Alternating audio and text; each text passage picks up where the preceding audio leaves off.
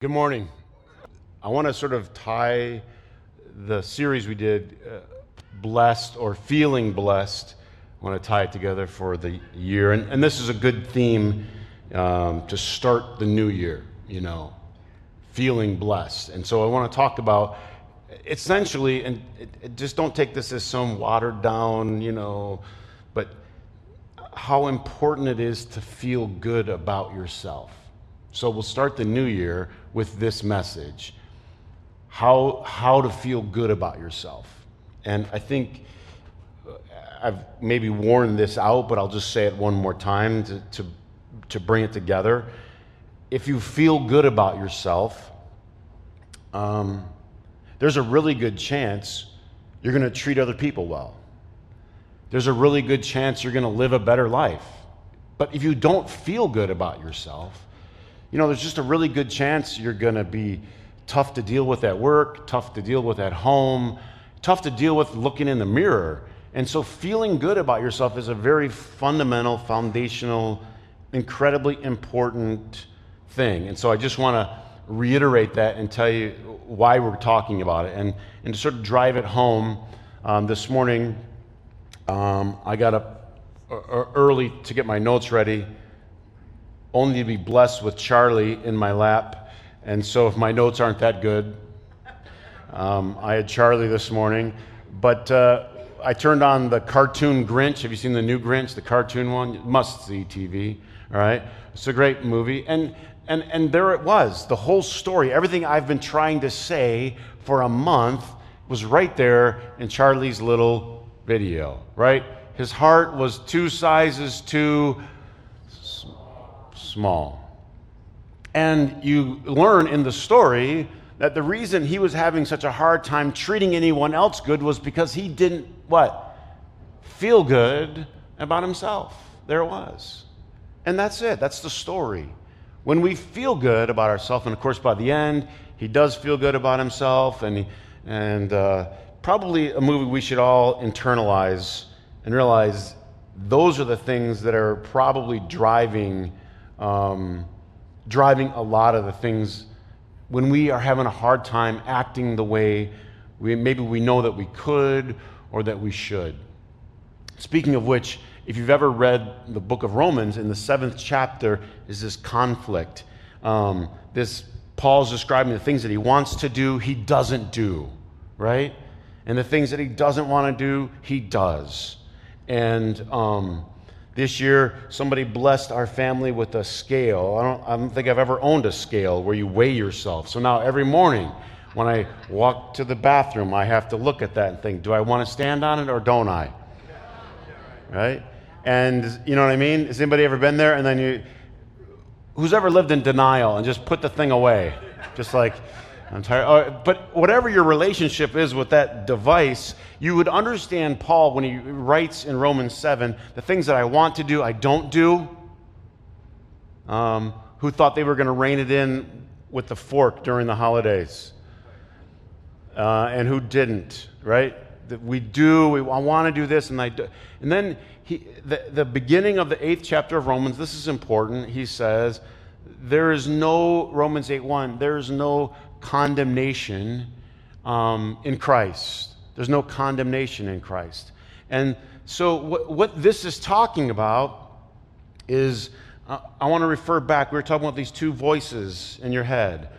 And you can listen to a voice that's constantly telling you, you're not good enough, you're not worthy. I realized, again, we had all these people here for Christmas, and here you are. What are you doing here? It's raining, it's the holidays, you know what I mean? What the heck are you doing here, right? But it's packed, there's all these people, it's Christmas, and afterwards I went to a family function, and someone told me right away, they said, I couldn't go forward for communion. And they're an extended part of our family, and I go, why? And they're like, Catholic, can't do it. I'm I'm not practicing well, or what are the terms, if you Catholics can help me with, not cutting the mustard, I'm not doing it right, whatever it was. And there was just all this beautiful celebration, and then come to find out there's someone like right like near in our own families like couldn't do it, Too much piled on, years of religious guilt on top, right? And I got to thinking, man, I have to share that message over and because how many times have you guys, if you've been here, please, if you've been here, you heard me say, this is for everybody. Everybody's welcome. But they immediately go, except me. Except I'm not good enough. Except I'm not practicing well enough. Except God must be mad at me about something. And I think, dear God, what did some people go through growing up in their religious system, right? But it's a voice. And can I just put this up there again? From Romans 8:1, it says, there is no, what? Condemnation. It's not there. Just stop it. You're okay. Put your priest out of your head. Put your old pastor out of your head. Get all the old voices. If you need to, God love her, get your grandma out of your head, right? Whatever you need to get out that helps you get free so you could find this freedom. It's like there's no condemnation, but condemnation is this voice. You're not good enough. You're not smart enough. You should be doing better by now. And this isn't just in a religious context.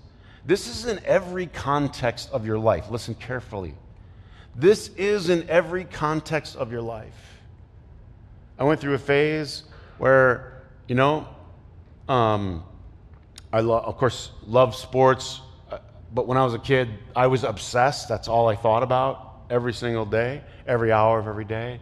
And I every sport that I could find a way to play, I played. And so I was, jack of all, master of none, But I played this and I played that. And I played basketball growing up in Flint. And then I moved to another school. And they didn't know me at this school. And so they didn't appreciate my skills. And so anyway, I had to work my way through the system, and I got to a point, I got there with football, but I hit this roadblock playing basketball. And then the next thing you know, there's a kid younger than me starting.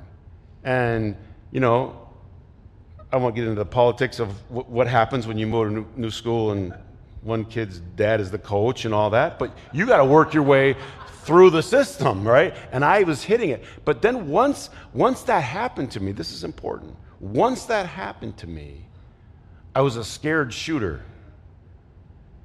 And if you've ever played sports or you know what I'm talking about, you can't shoot the ball scared. You can't shoot wondering if you're going to miss and then you're going to sit again. Now, if you've ever watched good basketball, you can see some of the greatest shooters in the world. They'll go cold for 20 minutes. Miss everything. They're not coming out. Steph Curry's not coming out. Please, Steph Curry, or get out. All right. I mean, the guy can miss, but then the thing is, one day he's going to make one, and he's never going to stop making them. But when you shoot, you shoot with a voice in your head. Listen, you shoot with confidence. It's going in. Of course, it's going in. I'm Steph Curry. Of course. This is so important. What voice are you going to play this year? What voice are you going to play? Now, I'm not going to tell you that you just turn one off and turn one on. I'm not that naive, because some of you have been listening to this voice so often. You literally have to retrain your mind to hear a different voice. And once you do, then you can start to say, there's no condemnation. I'm a child of God, right? Now, you're not better than everybody, but you're not worse than anybody. We're all what? We're all the same. Now, some of us are struggling more than others. Some struggle in some areas more than others. Is this true? And here's what we learn. Usually, like the Grinch, something happened to the Grinch, and therefore he felt a certain way, therefore he acted a certain way. What a simple story. And you can see he was a little green and grouchy because of something that happened in his childhood that led to a voice in his head. And you say, Chris, I don't believe all that psychobabble. But listen, this is true. The other day I pulled into a restaurant. I was meeting the family for a little Christmas lunch. And when I pulled in, there was a guy next to me that there was only one spot, and he was way over on the line. Does anybody know what I'm talking about? Oh, somebody rolled their eyes like, the idiots. Why do we do that? I think this is very important. But listen, because what did I have to do? There was nowhere else to park. I had to do the same thing, didn't I? Now, do I know what his circumstances were when he pulled over that line? I don't, but I, along with a bunch of you, just assumed, what an idiot.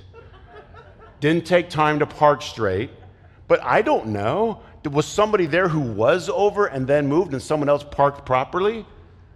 In other words, when he left, which he left before I did, was somebody else going, idiot, right? When I'm loading my car.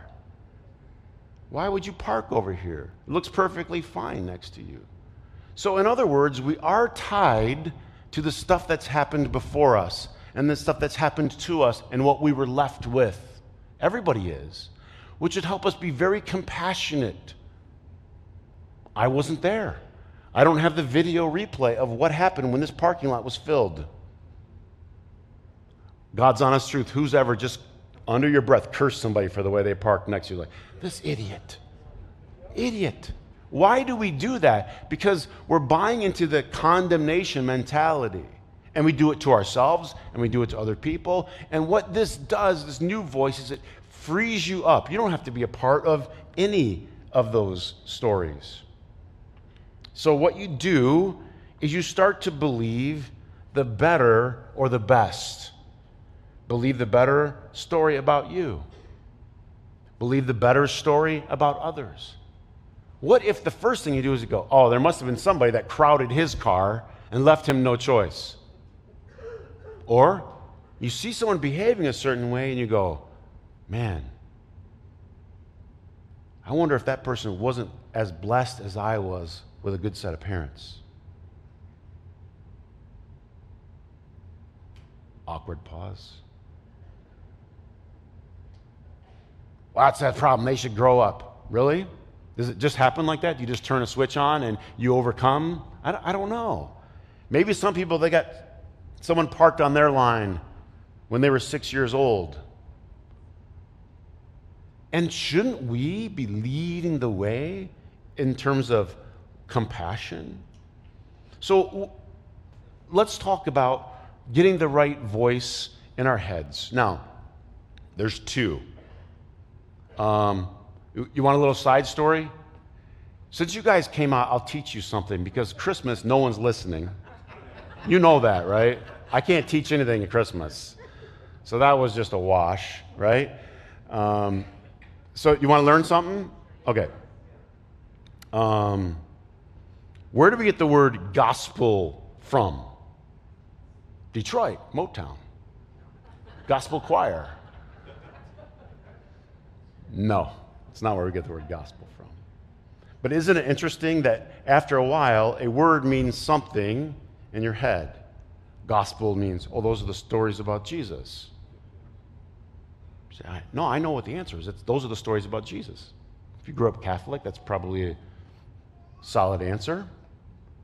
If you grew up Baptist, it's the gospel. It's the good news about Jesus Christ, which means you're Baptist. Beautifully Baptist, by the way. But where does it come from? Can I tell you something about the Christmas story that I couldn't tell you during Christmas because I would have got stoned? Can I? The story, let's use the story in Luke, right?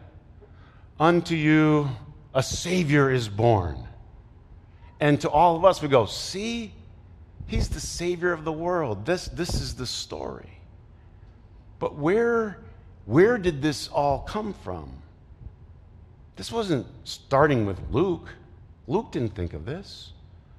This was already circulating. There's a Savior. Unto you a Savior has been born.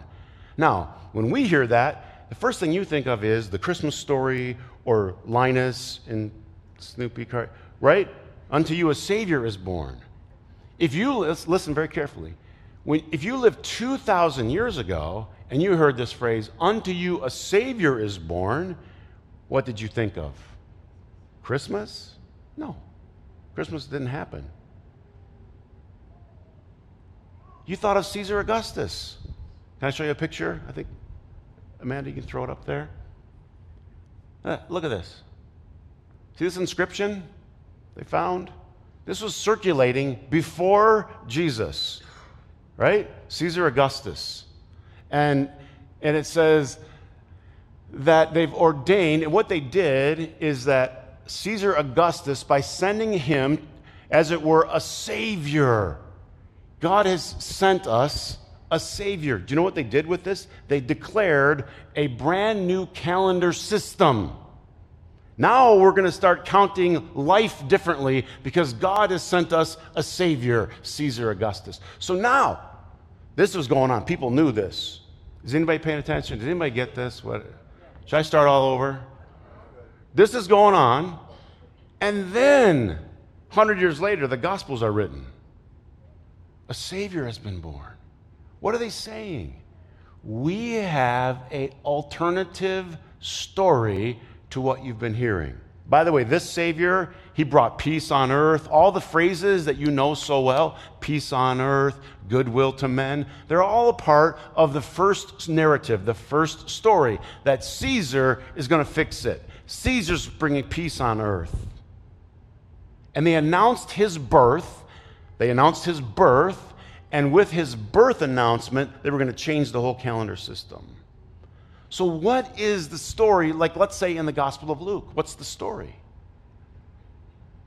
The story in Luke is, I have another story.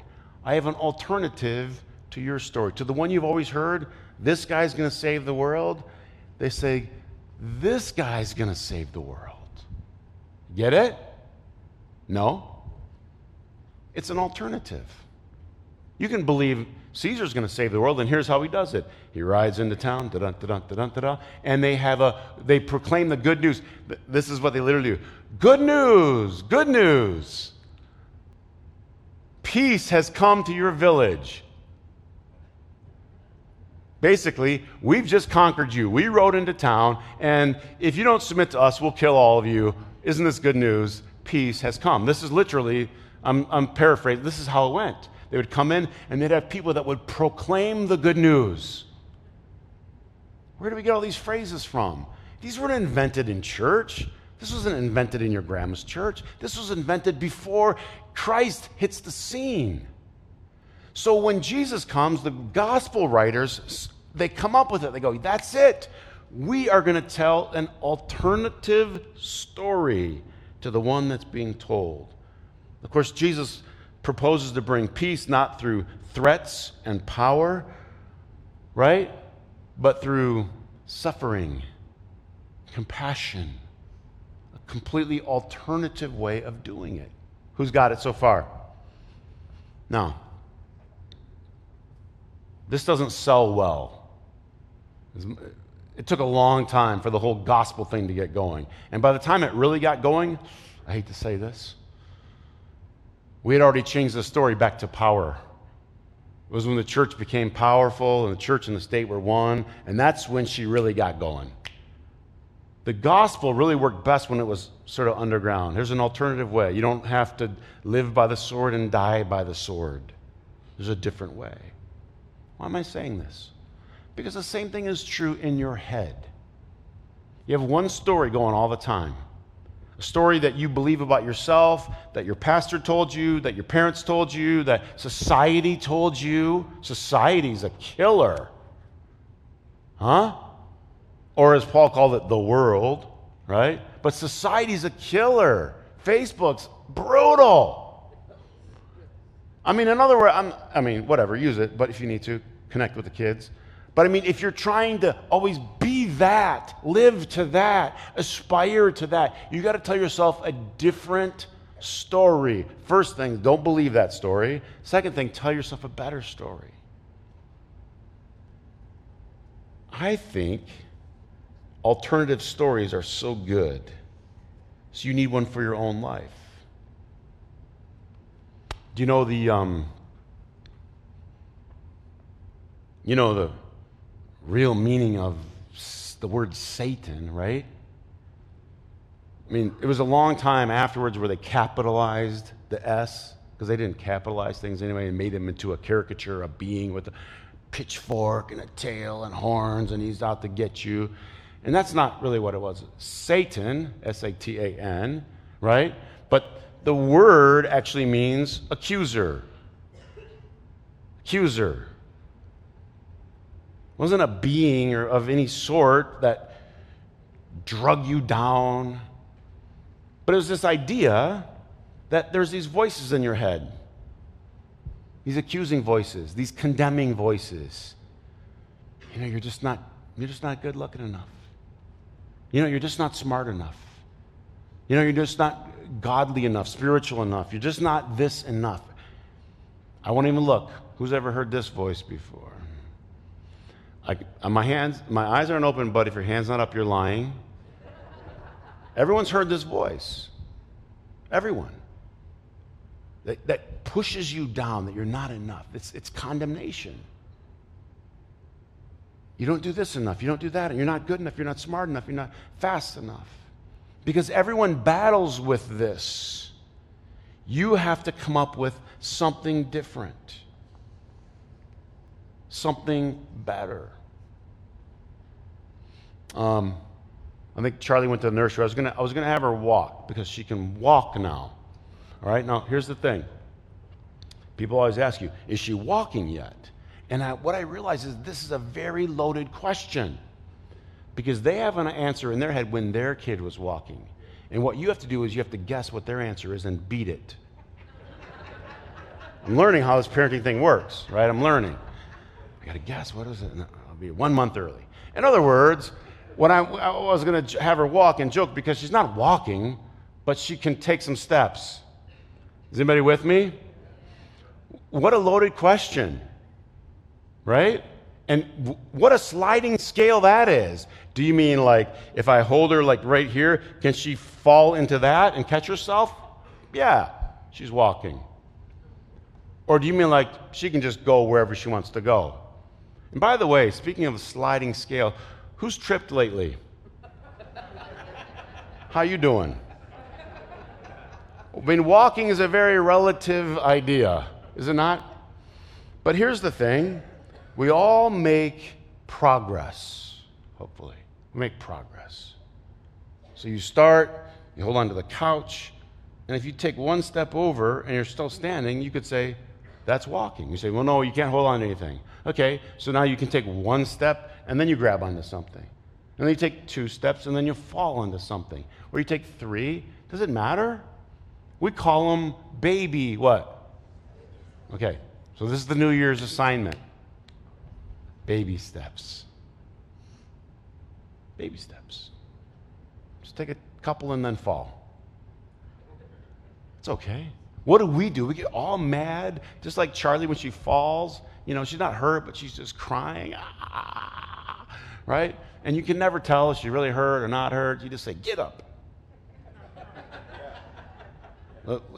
Flint parenting. Get up, you're fine, right? And each one of us, this is so important. Listen, baby steps. Just take a baby step. And you're walking. And then pat yourself on the back. I'm walking. But I fell. Not the issue. Not the story we're going to tell, right? In other words, I can tell you whatever story I want to tell you about whether she's walking, because I can believe what I want to believe. There's no rule book that says there's 28 steps and then you're walking. You just say, are you walking? Yep, she's walking. Are you walking? Yep. I'm just taking baby steps. I'm overcoming the negative voice in my head. Most of us, a lot like the Grinch in some way, at some level. Look here. You're a little Grinchy in some way, at some level. In other words, everybody's dealt with something. Everybody's got, and so a lot of what we deal with is because of stuff that's happened to us. I was reading a great book by a psychologist during the break, and this is what she said. She sees patients for a living. So every day, he has 50-minute sessions followed by a 10-minute break, 50 minutes to help people with their problems as therapists. And she starts telling this story about what the book is about therapists that go see other therapists. Because it turns out they're human too. And she starts talking about her boyfriend, who they were going to get married, broke up with her the night before. Of course, she has to get up, put on the makeup, and pretend everything's good. Just like me, being a pastor. Hi, I'm happy. I'm spiritual. You just got to do it, right? She had to get there, and in her mind, she's trying to listen to this guy's problems, and all she's thinking about, this guy dumped me last night. We were going to get married. They had everything was set. And she said, in between sessions, she'd just go in her little room and just wipe off the mascara and the tears and then put herself together to just sit there and listen to another session. And she goes, I was listening to, she makes up names for these people and doesn't, of course, but guy, I can't say it here. I can't say it publicly. No, I can't say it. No. But she has a really cute name for this guy who has very nice white teeth, but is an absolute idiot. And the thing is, he calls everybody idiots. So the whole session, this guy's such an idiot. My wife's such an idiot. This guy that works for, why? And he finally goes, why are the whole world full of idiots? And so what she's got to do is, I have to find a way to get this guy to see what? You know the answer to this one. He's the idiot. So I have to figure some way to help this guy realize he's the idiot. That's the whole problem. Sometimes we have a hard time, we project onto other people what we're dealing with, right? And we have to be able to see ourselves. I might need some help here. I might need to tell myself something different. Now, it's going to be slow because we grow slowly. Slowly. A new story. Just start every day. Don't go back to that old story. If you fall down, it's okay. Just take another step. A little phrase. There's no condemnation. I'm a child of God. Over and over and over again. You have to get all the old theology out of your head. We already talked about this. You aren't an original sinner. You're an original blessing. Did I get this through to you guys yet? You are an original blessing, right? You aren't steeped in this and that. You're a magnificent child of God who's got some grinchiness to deal with. How about if we use that definition? We'll put it on our website. You're a magnificent child of God with some grinchiness. We all got grinchiness. Someone's parked on our line. And it's slow. In the 60s, I think it was in the 60s, they started doing research on the brain that was sort of helping people understand their brain types, how the brain works. And this side of the brain, the right side, does things that function for the left. Do you know this, right? Most of you know this. And the left side sort of helps the right. So like when my dad had a stroke, affected his brain. And so it wasn't both hands. He had trouble with one leg. Because if the brain's affected on this side, then this leg has trouble.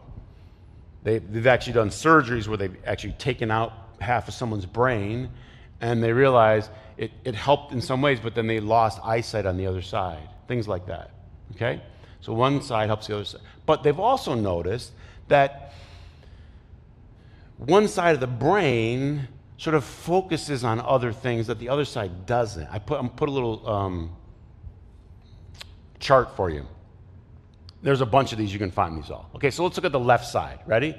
Left brain, analytical, all right?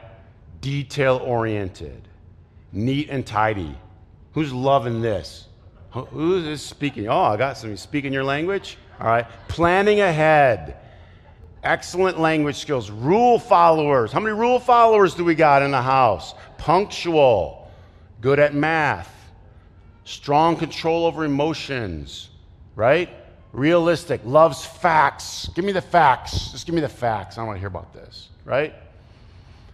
Right brain. Creative. Spontaneous.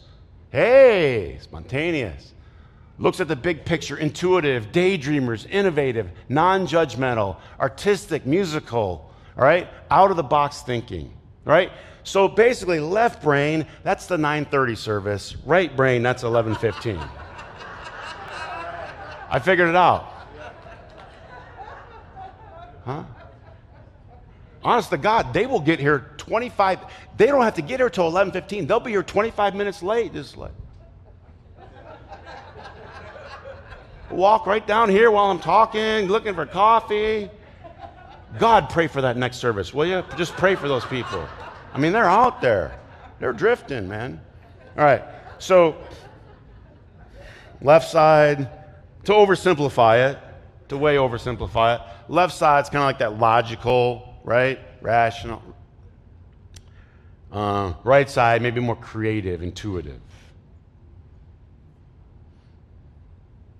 I read something this week. I'm like, that's it.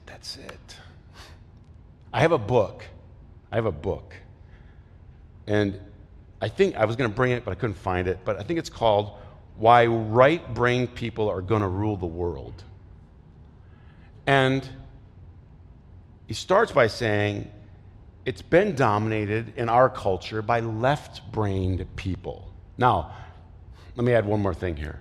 Science has sort of proven, it seems like, that we aren't really right-brained or left-brained, that we are all both, and that we just start to drift in one space that we are more comfortable. So that whole I'm left-brained or right-brained isn't actually scientifically yet borne out yet. But we do tend to drift like, man, I'm more comfortable in this space. Or you learn to survive in this space. I like this space more. We have kids that are more logical. We have kids that are more intuitive. And so our educational system, what is our educational system? Heavy left. You know this, right? Please be awake. Please be awake. Now, they give you one or two classes because they feel guilty. You got to take a music class or something like that. They throw it in there. I played drums in 6th grade for 2 weeks. Honest to God, I still remember it. I lost my drumsticks, and then I was done. I just played the big bong, bong. I stayed in the back, dorked around, bong. And I'm done. I got my artistic thing covered.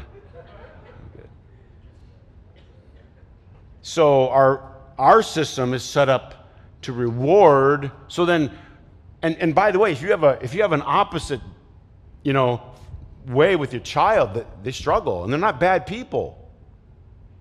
No one's struggled ever? Okay. I'll talk to this side over here. But our system, listen, this is exactly why people are missing the message of the Bible. Because it's right-brained, and we're treating it, what? Left-brained. It's poetry after metaphor, after story, after this. And we're trying to tear it apart logically. They're all on the radio. They're all on Christian radio. I like to argue with you, blah, blah, blah, blah, blah, blah. So tired. Are you with me? I want to argue with you, because when I want to argue with you, what is that? Directly take me to what? Left brain hemisphere. You ever read the book of Job? Like Satan somehow has a meeting with God and gets invited from, I guess, hell where he lives. I don't know. Gets somehow, that red suit must be flame retardant. Anyway, he gets out. Are you with me or not today? Are we? And he gets taken up to meet with God, and they get to have a bet. Who gets to bet God? I can't tell you how many people I've heard me tell this story. Like, they literally believe this happened. They didn't even want, back then, like thousands of years ago, they didn't want you to think it happened. They want you to think, here's a way to think about stuff. No one's getting this? Holy left brain. You know, left brain did us good, though. It gave us science and math. It got us to the moon. But don't think you didn't need to mix in some other side along the way. But much of Western Christianity has just been focused on what? One side. There's another side to the story. The other side of the story takes in the big picture, the whole picture, the context. I was reading chart after chart. I used that one to show you, but I was reading like tons of them as I was preparing for this, and it just said the right side gets it. I thought, that's it. How many conversations have I had with people, and they're just locked on to one Bible verse like this, you know what I mean, just salivating over this Bible verse, and they don't get it. You ever met someone that knows the Bible but doesn't get it? Dear Lord, they're everywhere.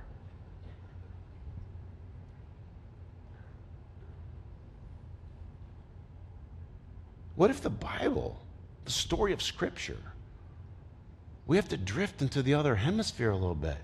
Poetry, art. Did you know most of the book of Job is actually poetry? How do you know when you start reading poetry? I just threw it open just for grinsies. You know, a lot of times if they think it's poetry, they do italicize it, they inset it a little bit. It's not. It's just, this is what happened. And so the left brain says, yep, I'm gonna get on a Christian radio and argue with somebody about how the devil is doing this to you. Instead of going, man, what if we could understand that there's that voice in my head and that accusing voice, and I need to stop listening to that one, and I need to start listening to the encouraging voice. How do you do with the accusing voice when people are always accusing you? Not well. There's two stories you can believe. There's two stories. You just get to choose.